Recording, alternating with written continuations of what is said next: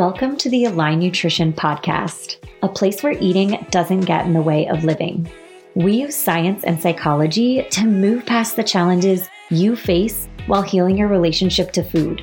I'm your host, Erica Drury, a registered dietitian and intuitive eating counselor. For the past 10 years, I've been helping people like you find a happy medium of flow and balance with eating. If solving these issues were easy, you would have figured it out already. Expect to learn a new way. Each week, you'll hear trainings, listen in on mini coaching sessions from people on your same path, and learn from other guest professionals. I'm so glad you've joined me.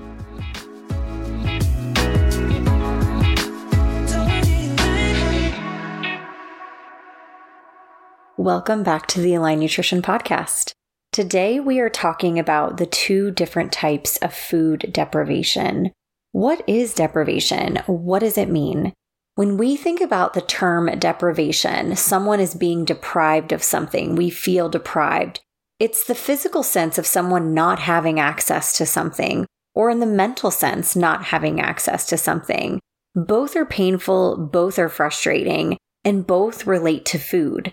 If you've been following me on Instagram or listening to this podcast, you may understand deprivation a little bit. You may understand it as an issue that leads us to being obsessed with food, a phenomenon that leads us to thinking about food all day, and for a lot of us, overeating or not trusting ourselves around food. So it's rooted out of two basic problems, not eating enough and then not eating the things that we like.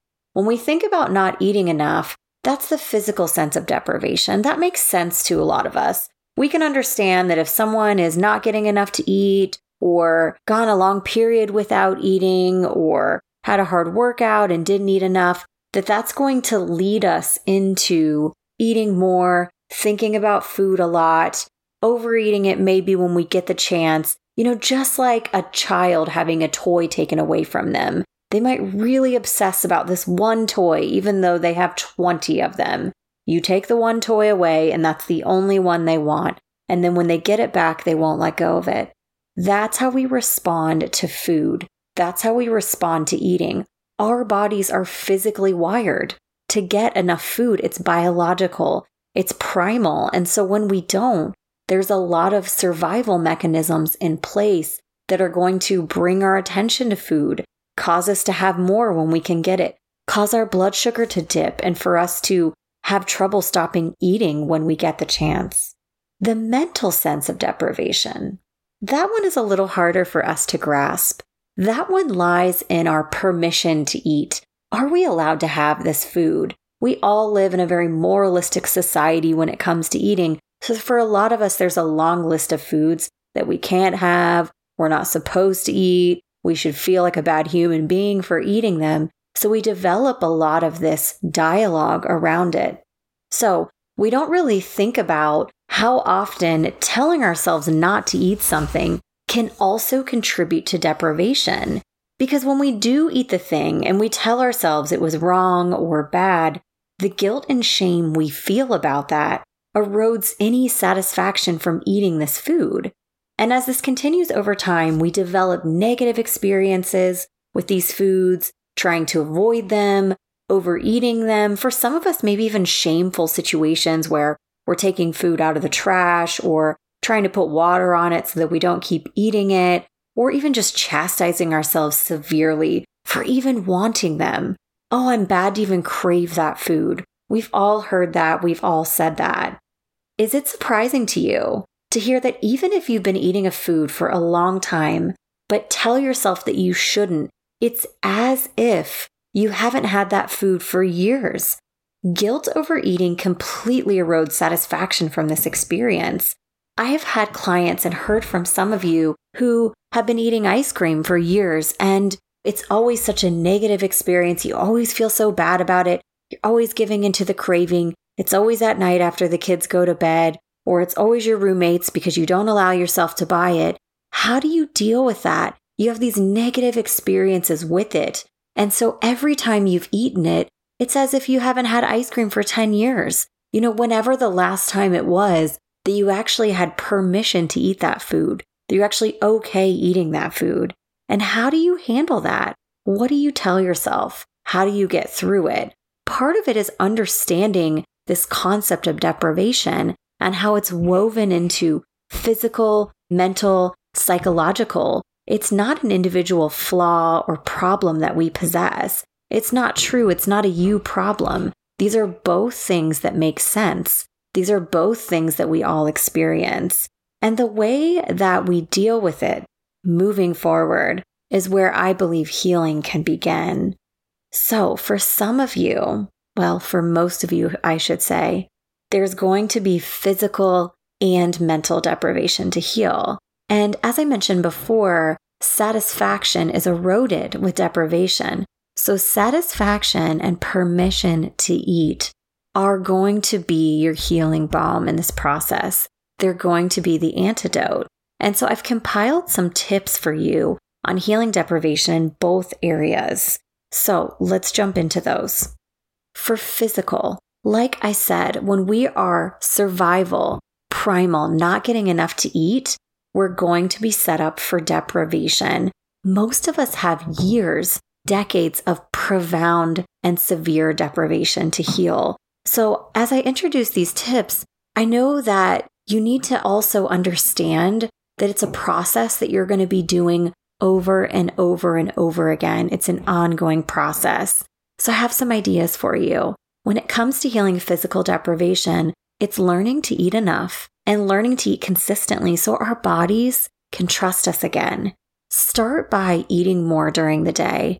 So many of us just get to the end of the day. We've been busy. We've white-knuckled through things. We try to be perfect with eating. We try to be healthy.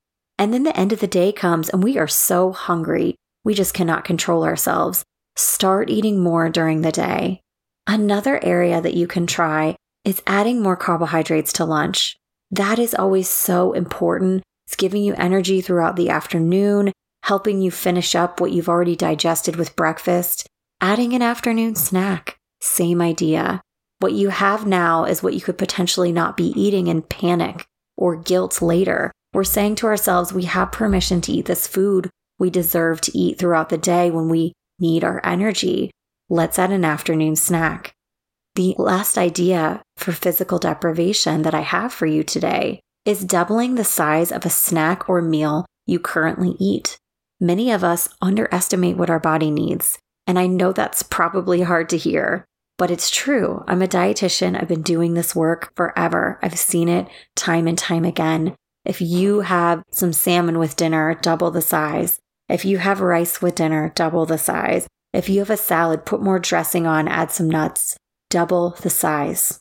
So mental deprivation, that's the one that you might remember is harder for us to grasp and understand. So when it comes to healing that, it's rooted in permission to eat, telling ourselves we can have this food, we can have this meal, we're allowed to enjoy food. So start by ordering what you want from a restaurant instead of what you should eat. This could also apply to searching for recipes if you're eating more at home. Don't always pick the low-calorie, healthified option. Order what you want from a restaurant instead of what you should. Heal the deprivation around the permission. If you have a usual breakfast or lunch, practice adding a food that is new. Get something exciting. Take some time in the grocery, explore, add something fun. Eat a food you liked as a child. Give yourself permission to get nostalgic. Think about something that you used to eat and love. I can't think of anything more healing. How fun. Tell yourself that even if you feel guilty eating something, it doesn't mean it's wrong. Remember, the guilt is the part that erodes the satisfaction in your eating experience. So by simply working towards not experiencing as much guilt with eating, we can continue to heal and reverse the deprivation that we've experienced over the years. I hope these tips and insights can get you started in this process of healing, deprivation, understanding your struggles. There is an entire process and strategy for this. I'd love to be your person. I would love to help you through this. If you want to learn how to be able to think about food less, check out my online community, the Realign Community, a membership program, where I walk you through this step by step and support you in the process so that you know you are on track. Our community is a group program there are so many opportunities to get personalization, customization, connect with me one-to-one. I know that we all share a lot of these same struggles and they manifest in unique ways, but we benefit from others as well. So that is why I created a community around this. It's possible, it's healing, and it's really, really helpful. Thank you so much for being here with me today, and let me know if this episode was helpful. Until next time. Thanks to you for listening. Find me on Instagram at Align Nutrition. Let me know if you like this or if you have other topics or ideas for the podcast. I love hearing from you.